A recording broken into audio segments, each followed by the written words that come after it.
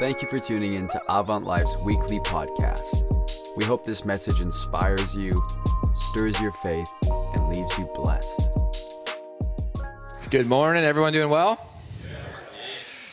Good to see everybody. Welcome online for those who are catching us that way. Hey, today we are in week 6. I think it's week 6 of our series through the book of James called Be Better. Let me do the preacher thing that's funny. Turn to the person next to you and say, be better. Sorry.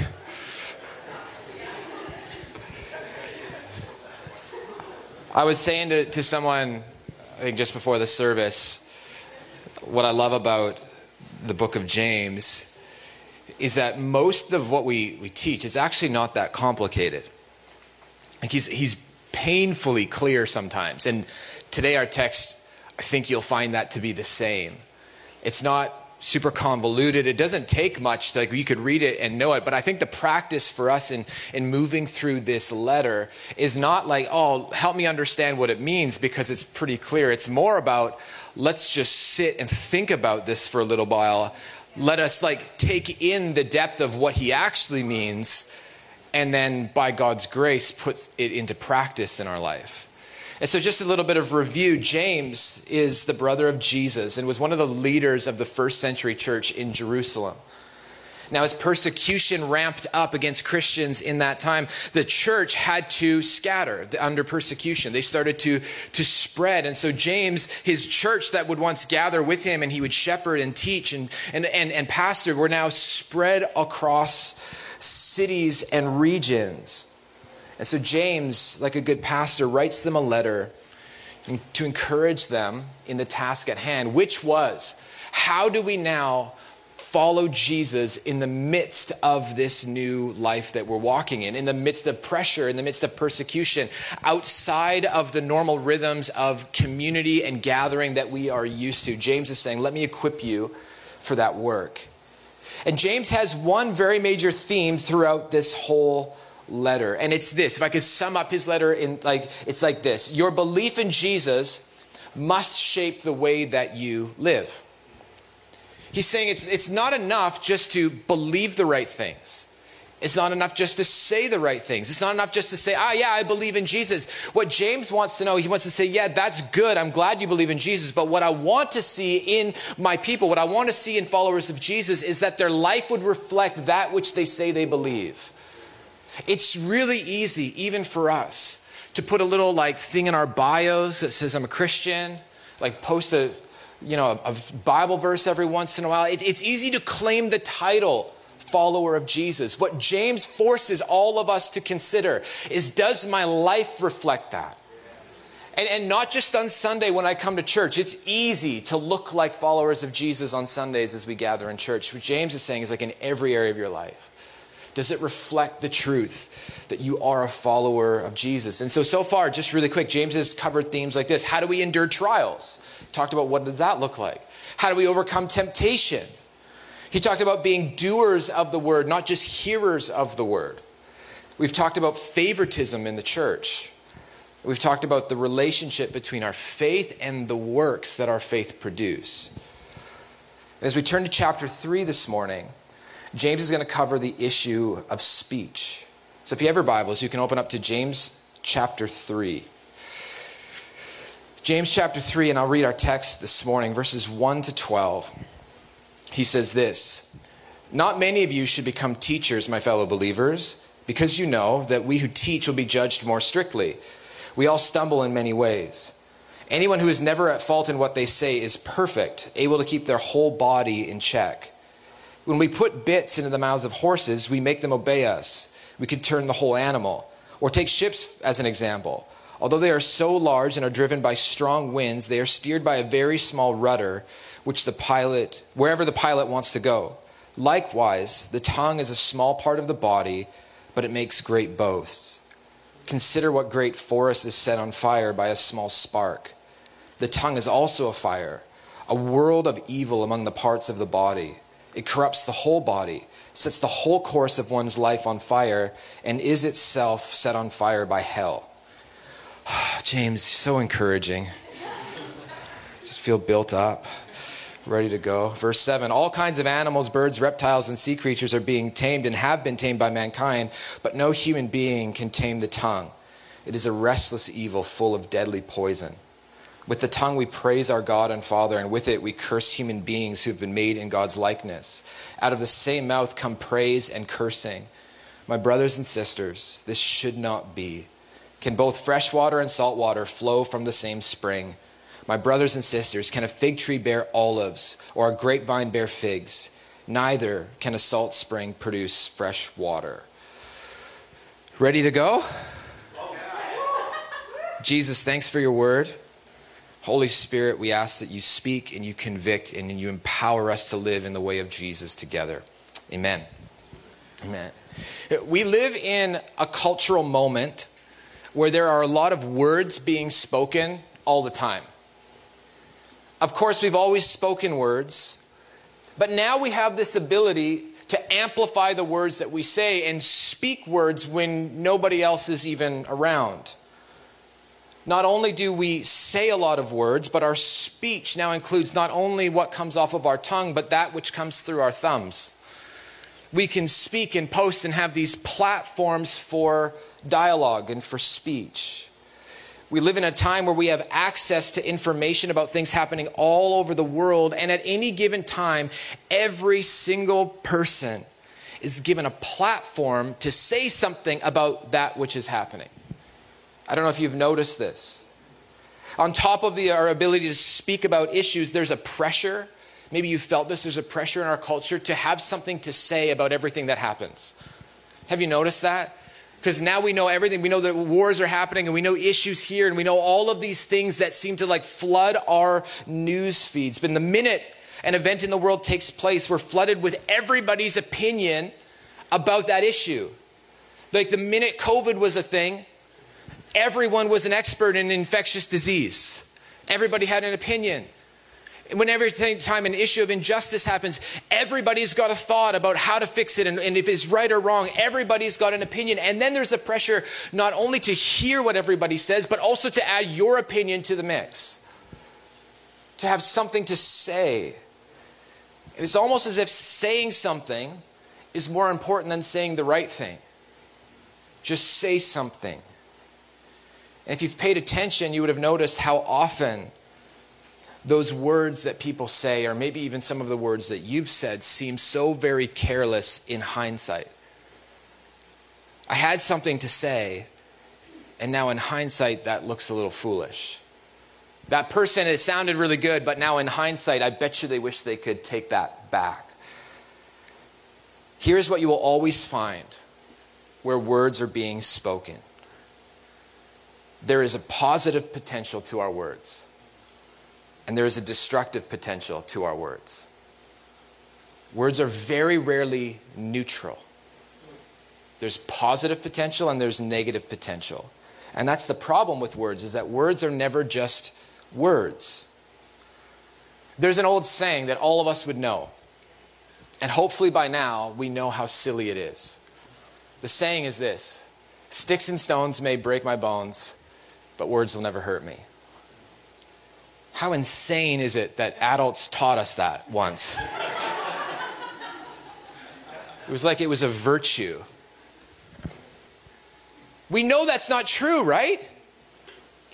And you know that's not true because you carry in yourself wounds of words spoken to you. And those wounds carry far more destruction than somebody throwing a stick or a stone at you. If you had your choice, you would take the stick or the stone or the broken bone.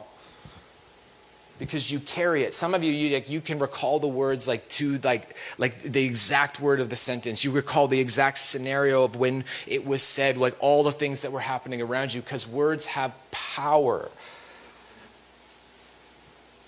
Words are never just words. They have power to build up and they have power to destroy.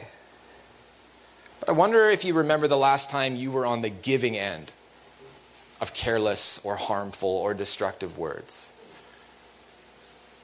We all have the wounds from words spoken to us, but do you remember that last time you were on the giving end? Do you remember that moment as the words were coming out of your mouth, you were just desperately trying to put them back in, but you realized in that moment it was too late?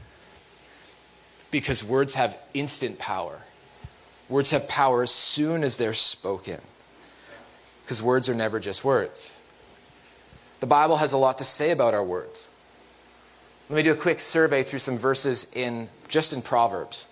Here's what the Bible has to say. Proverbs chapter 10, verse 8 says, "The wise heart accepts commands, but a chattering fool comes to ruin." Proverbs 10, verse 11, "The mouth of the righteous is a fountain of life, but the mouth of the wicked conceals violence." Proverbs 10:21, "The lips of the righteous nourish many, but fools die for lack of sense." Proverbs 12:18, "The words of the reckless pierce like swords, but the tongue of the wise brings healing." Proverbs 12:25, "Anxiety weighs down the heart, but a kind word cheers it up." Proverbs 18:21, "The tongue has power of life and death, and those who love it will eat its fruit." Our text this morning in James has more to say about our speech. And the main idea is this, from James chapter 3. It's this, is that followers of Jesus must control their speech because the tongue has influence on life, for good or bad, that is disproportionate to its size. The first idea James gets at is this clear idea is this, is that the tongue is powerful. The tongue is powerful. And he starts by giving a warning to teachers and those who have a desire to teach. He says in chapter 3, verse 1 and 2, "Not many of you should become teachers, my fellow believers, because you know that we who teach will be judged more strictly, and we all stumble in many ways."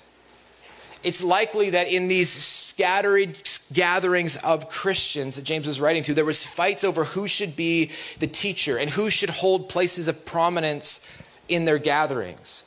But James warns them against this. And he says this, as a teacher, you know that your words hold greater influence over people. As a teacher, as I stand up here today, I have to understand and realize that I don't have the luxury of careless words. I don't have the luxury of just figuring it out as I go, because in this moment right now, my words hold influence over the room. James says you have to think about that. You have to care about those things. And he says those who teach will be judged more strictly. Some of us, we love the idea of the platform, get me up there. But we don't like the idea of being judged more strictly. Hold on a minute, that's not fair. It is what it is. This is how it works.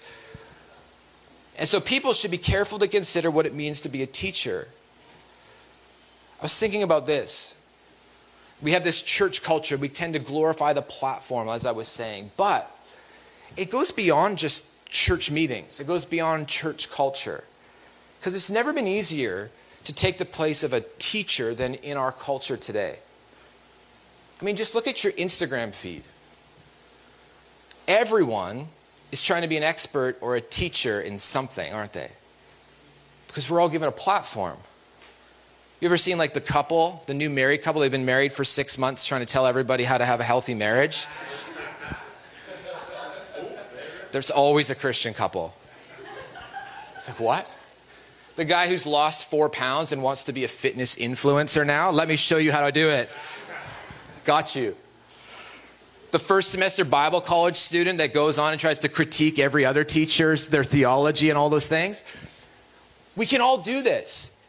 If you want, you could build a platform for yourself and try to become a teacher of anything that you want. And the warning from James here should apply to all of life, not just preachers.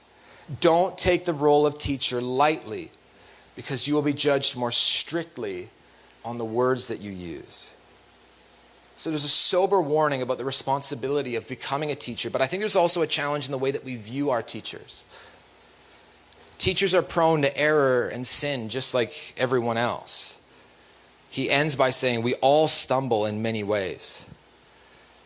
I think we sometimes get the idea that our teachers are supposed to be these perfect people.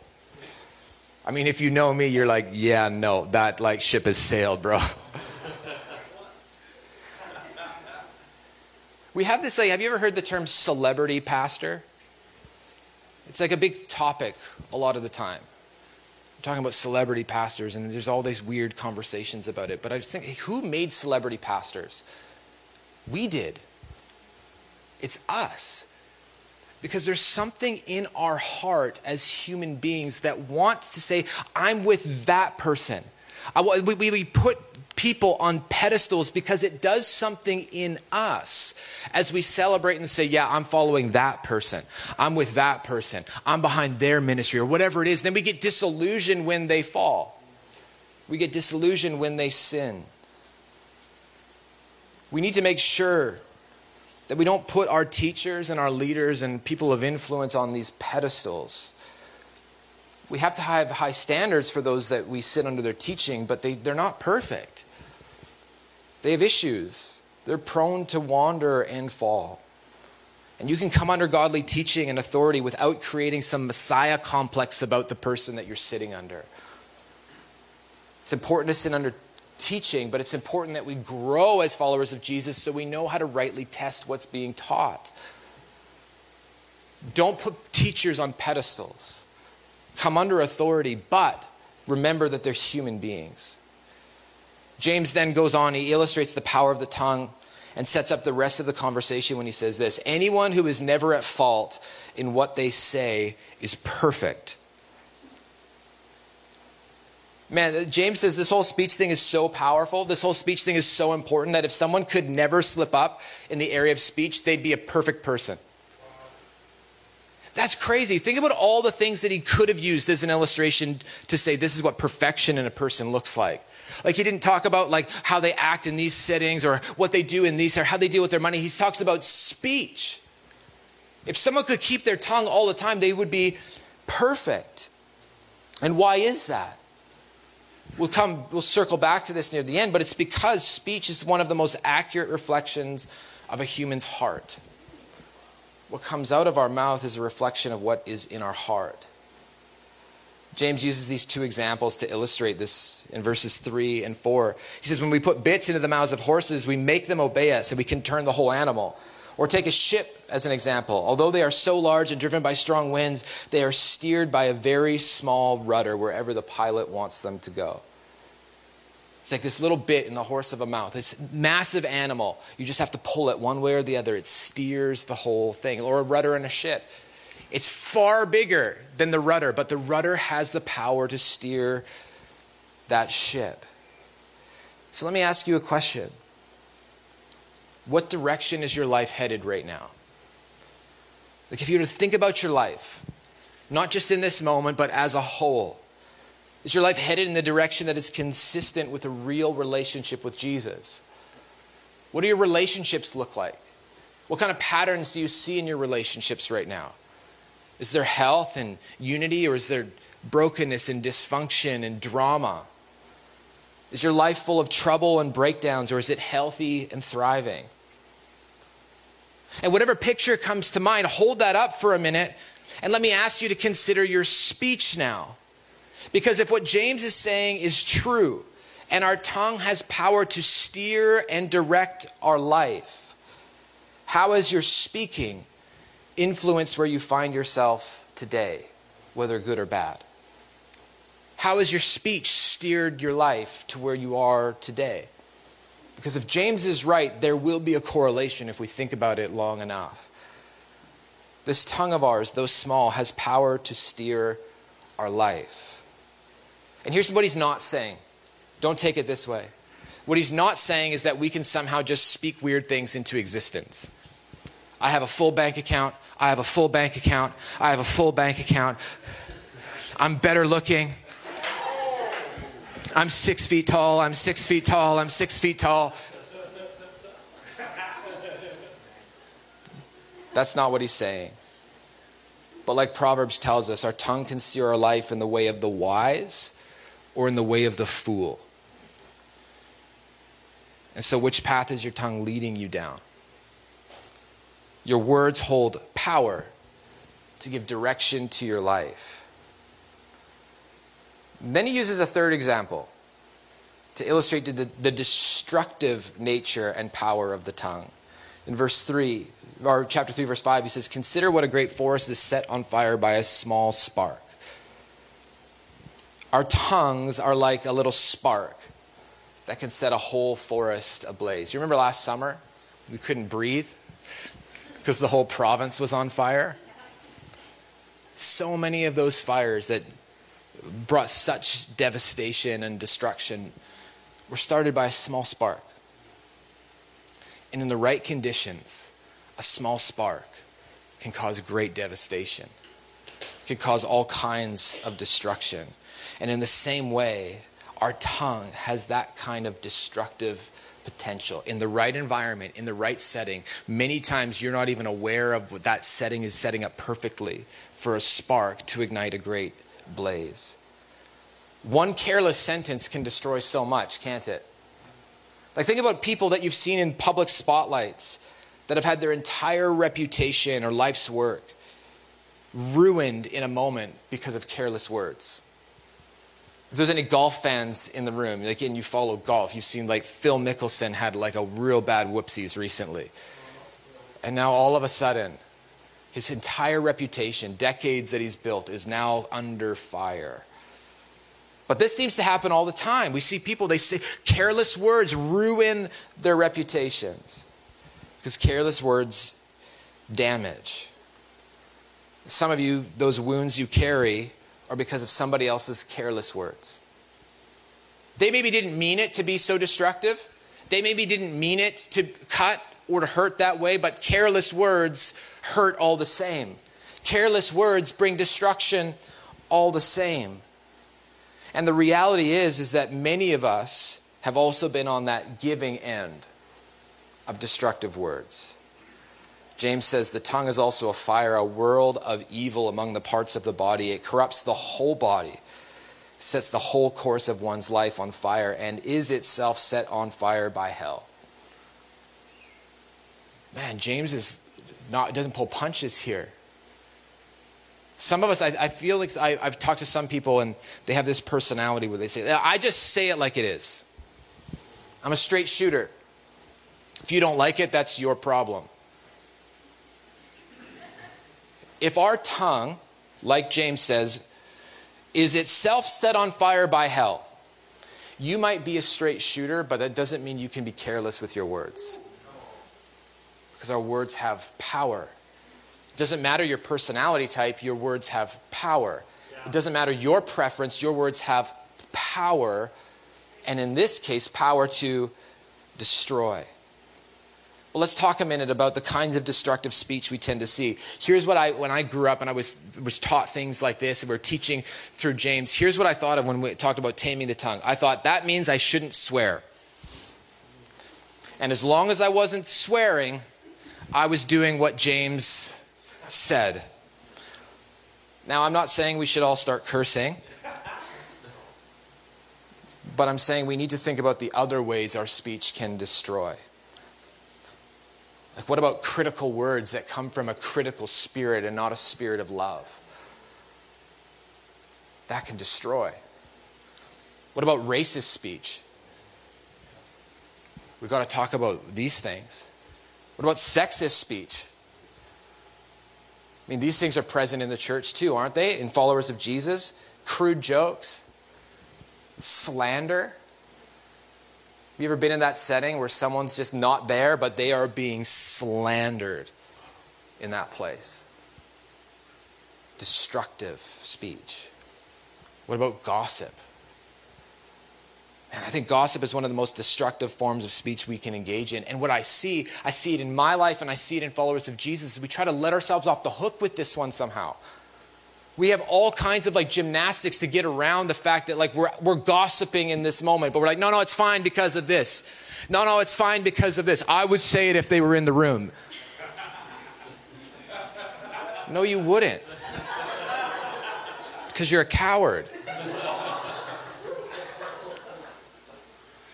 There's a pastor named Scott Sauls, and he says this about gossip.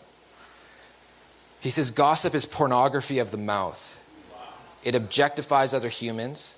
It seeks an emotional rush at another's expense. It requires zero love, zero commitment, or zero accountability to the one being objectified. Our tongue has power. And as followers of Jesus, all of our speech needs to matter. And it's tough. Like, again, sometimes we try to say, well, this is the really bad stuff and this isn't okay. I don't think James gives us that out. says all of it has power to build up or to destroy. And it has to matter to us because we know the destructive nature of speech. And what we want is to build a culture where this stuff isn't accepted, where this stuff isn't the norm. And I don't mean like I'm not going to accept it from you. I mean, I'm not going to accept it from me. I can't hold you to a higher standard that I won't hold myself to. And vice versa. We want a culture where people are built up by the words that we say. Because as destructive as our tongue can be, it can be equally as healing when used the right way. To build up and to encourage. Like that's the speech that we want. But a little bit of gossip, a little bit of slander, a little bit of racism, a little bit of these things can destroy a culture faster than it takes us to build it up. Nothing will ruin a community faster than toxic speech. I think that's why James is so clear about it, because it has so much power. And here's where James gets even more challenging. He starts to speak to the duplicity in our speech sometimes. He says in verses 9 to 10, with the tongue we praise our Lord and Father, and with it we curse human beings who've been made in God's likeness. Out of the same mouth come praise and cursing. My brothers and sisters, this should not be. There's a terrible contradiction that can happen a lot of the time. Where on one hand, we do like we were just doing a few minutes ago. We use our tongue to praise God, to worship, to glorify Him, to adore Him. That's what our tongue was intended to do. That's what it was created for. But it's also possible, and that this has been present in my life and probably yours at times, where you can in one moment be praising God and in the next breath use that same tongue to curse and destroy. This is a terrible contradiction. And sadly, it's just not uncommon. It's not uncommon in my life. It's probably not uncommon in yours. You've probably seen it in different places. I remember there was this one time years ago, we were having like some church drama. And church drama is always lots of drama. And we're trying to work it out. And I had these people that, in one hand, they would boast about some of I speak in tongues all the time, part of our speech. Speak in tongues. It's like, as if it was like this get out of jail free card. I'm like, yeah, you speak in tongues all the time, but then over here I heard you gossiping and slandering and tearing that person down. Like what James is saying, this type of stuff in followers of Jesus, we expect that in the world. We expect duplicity of speech from the culture around us, but in us who follow Jesus, this should not be, he says.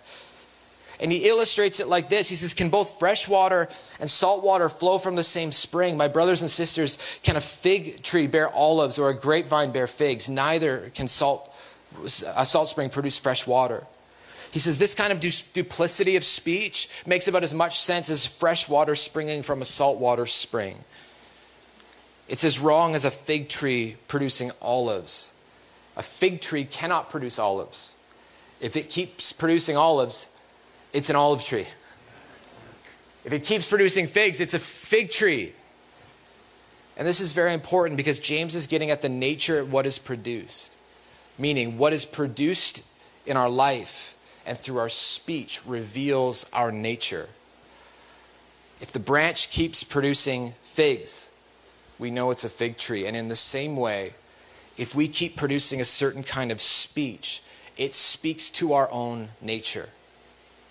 It's not divorced or separate from who we are on the inside. Meaning, if what comes out of my mouth is consistently cursing and gossip and slander and negativity, that is saying something about who I am at a heart level. That's saying something about who I am in my nature. It reminds me of something Jesus said to some Pharisees one time. The Pharisees were watching Jesus and his disciples, and they were criticizing Jesus and the disciples because the disciples were eating before they'd gone through some ceremonial washing. Essentially what they were saying is like, hey, like Jesus, they're not doing the external things that we require. They're not going through the external hoops that we want. And Jesus said to them, Don't you understand that what goes into someone's mouth doesn't defile them? It's what comes out of their mouth that defiles them. What comes out of my mouth proves what's in my heart. Worship team, you can join me as we prepare to close. So James says, look, the tongue has power. The tongue can destroy. And he challenges this duplicity of speech where it's like where we've let ourselves off the hook saying I can praise God in one breath and curse people made in his image in the next breath. And here's what's crazy is James just leaves it at that. And he doesn't tell us what to do. He doesn't say, okay, here's how to fix it.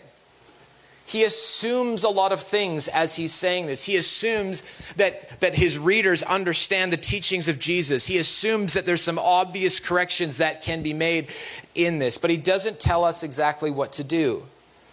So what does Jesus say about it? What is James possibly assuming the readers know and remember from the teachings of Jesus? In Luke chapter 6, verse 44 to 46, Jesus says this, each tree is recognized by its own fruit. People do not pick fig trees from a thorn bush or grapes from briars. A good man brings good things out of the good stored up in his heart. And an evil man brings evil things out of the evil stored up in his heart. For the mouth speaks what the heart is full of. So do you want to know what kind of person you really are?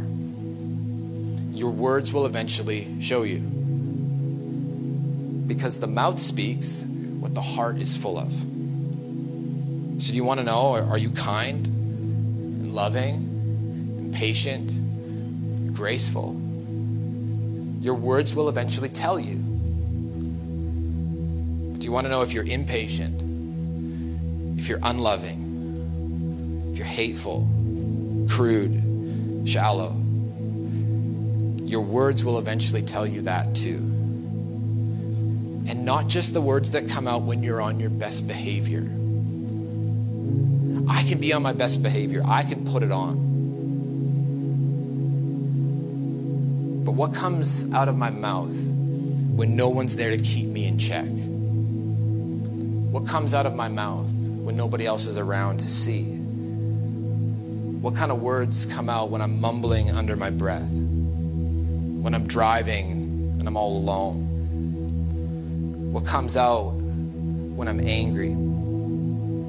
What comes out when I'm in a position of power or control? What comes out and what things do I justify in saying about people on the opposite side of important issues to me? I see that a lot in the last 2 years. Is that we justify saying really horrible things about people who see an issue different than us. Like the anti-vaxxers will say horrible things, and then the other side will say the exact same things back, and we justify it as okay because we think the issue is big enough. What does that say about my heart? Our words are connected to the state of our heart. If our heart is good, our words will be also. If our heart is broken and toxic and unhealthy, our words will be also, because the mouth speaks what the heart is full of. But thankfully, we have some control over the state of our heart. There's a dual approach to this. The first is this. What do? As followers of Jesus, we need to guard the words that we use. We now know our words have power. We now know that our words can bring a lot of destruction. Our words matter. They direct and steer the course of our life. They can build up or they can bring death. We know that we'll be judged for empty words that we use. So guard your words. Don't be careless in the words that you say. Be thoughtful in what you say. Think about what's coming out of your mouth. Like, reflect on it. How did I speak to that person? How did I talk to that person? Well, what came out when I was angry? Reflect on these things. We need to guard the words that we use. But secondly, we need to tend to our own heart. If it's from the overflow of my heart that my mouth speaks, then I need to tend to my heart. On one hand, I need to guard my words, but the point is not just to be terrified of what comes out all the time. We have to go to the nature of things. We have to go to the root of things, which is our heart. So how do we tend to our heart? Well, this is what following Jesus is all about. Discipleship to Jesus is about having our heart changed, not just our behavior tweaked. I mean, so many of us, we might leave a talk like this and be like, okay, I just can't say these things, just can't say these things, just can't say these things. And eventually you just will, because your heart hasn't been touched. But as we follow Jesus, it's constantly coming back to him and not saying, God, just deal with my behavior. It's saying, Jesus, change my heart, transform my heart. One of the ways we do this is through spiritual disciplines and practices in our life, which are all about just putting our heart before God. Prayer and silence and solitude and reading the word and fasting and worship and community and confession. All of these things that Christians have been doing for thousands of years. They're not meant to just be a box that we tick to keep God happy. They're meant to be a means by which we put our heart before God and say, God, change my heart. That's why we worship. That's why Pastor Ben doesn't let us get off by just going through the motions of these things, because we want our hearts changed. And I can go and I can lift my hands, I can do all the things, and my mind and my heart can be somewhere else. But when I come to God and I say, God, change my heart. When we do these things, we start to store up good things in our heart. But I can't do that work for you. And the person next to you can't do that work for you. You have to take responsibility for your heart. I have to take responsibility for my heart, because out of it flows all of life. So how is your heart today? Think about your speech. Not just from like the last 6 hours. Most of you weren't up 6 hours ago, so you're good. Take a sample size, a decent one. What does your speech reveal about your heart today? What do you see? What evidence is like? Is there fires going on all around your life because you're careless with your words? Is it gossip and slander and all of these ugly things? Or what comes out? Encouragement and life-giving and love and reveals our heart. No matter who we are in the place today, I'm confident that there's room for improvement in the way that we speak. So like we've done most weeks in this series, we want to just create a little bit of space and room for the Holy Spirit to do some speaking, to point out destructive areas of our speech, perhaps to bring different occasions to mind where we might need to repent and ask for forgiveness. And then we're going to ask him to reveal what those things actually say about our heart and the state of our heart. And then we're going to ask for strength to repent and invite him to bring transformation to our heart. Can we stand?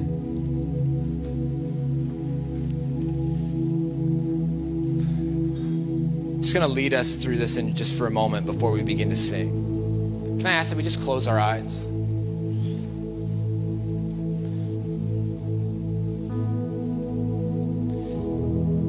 Sometimes in these moments, I just like hold my own hands like out in front of me. It just helps me picture like my heart, my life, who I really am. And if you want to do that, you can. But Holy Spirit, we invite you now to come and reveal where we're getting this wrong as individuals. Reveal what our speech might be saying about our heart.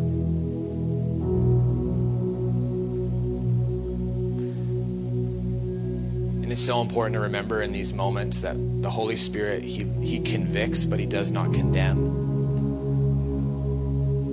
So he's not trying to heap guilt on you.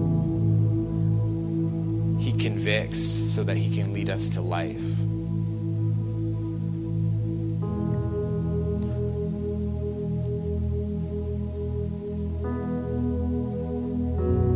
Holy Spirit, we don't want to just only guard our words. but we want our words to flow from a heart that is transformed by you. And so we offer our hearts as best as we know how, or whatever that means, and we ask that you would heal and that you would transform. Of course, it'll take more than this moment that we have here, but I pray that you would lead us as followers of Jesus to continually offer and lay our hearts before you, and not just settle for surface level discipleship, but ask that you do the deep work in us. And so if where you've convicted, Holy Spirit, help us to repent. Maybe there's a person that's come to mind, and you know, I've gossiped about that person. I've slandered that person. And today, your first step is to repent before God. Receive his forgiveness and grace. Perhaps there's further conversations you need to have, but that's the starting point today. Maybe for you, just recognize I'm just always negative. I just see what's going wrong and what's poor, and that speech just affects people around me. And today you're saying, I'm coming back, say, God, touch my heart in that area. Maybe when you're angry, really ugly things come out. And God wants to deal with the root of that in your heart this morning. So hey, wherever you are, maybe just under your own breath, can you just invite the Holy Spirit into those places?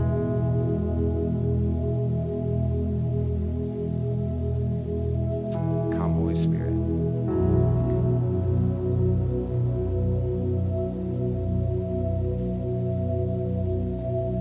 Jesus, we want hearts that are holy and pure and transformed by you. And I pray that our speech would reflect hearts that are being changed by Jesus in this community. I pray that as people get around us, that they would not encounter destructive speech, but life-giving speech that reflects hearts that are being made new through Jesus. I pray that as people get around us, whether gathered or scattered throughout the week, that they would be built up, that they would be encouraged, that our words would be words of truth and grace. But God, give us hearts that would reflect those words. We welcome you, Holy Spirit, to continue to minister to our hearts. We pray this in your name. Amen. Hey, before we go, as a means by continually just bringing our hearts before God, we're going to respond in worship. Not just because that's how we end services, is with singing, but because ministry continues to happen in these moments. And so I don't think the Holy Spirit's quite done. He wants to continue to just touch hearts, fill us fresh before we're sent out. So let's continue to worship together. We hope you enjoyed this message. We would love you to subscribe to our weekly podcast. Other ways you can connect with Avant Life is through YouTube, Instagram, and Facebook. Or check out our website at avantlifechurch.com.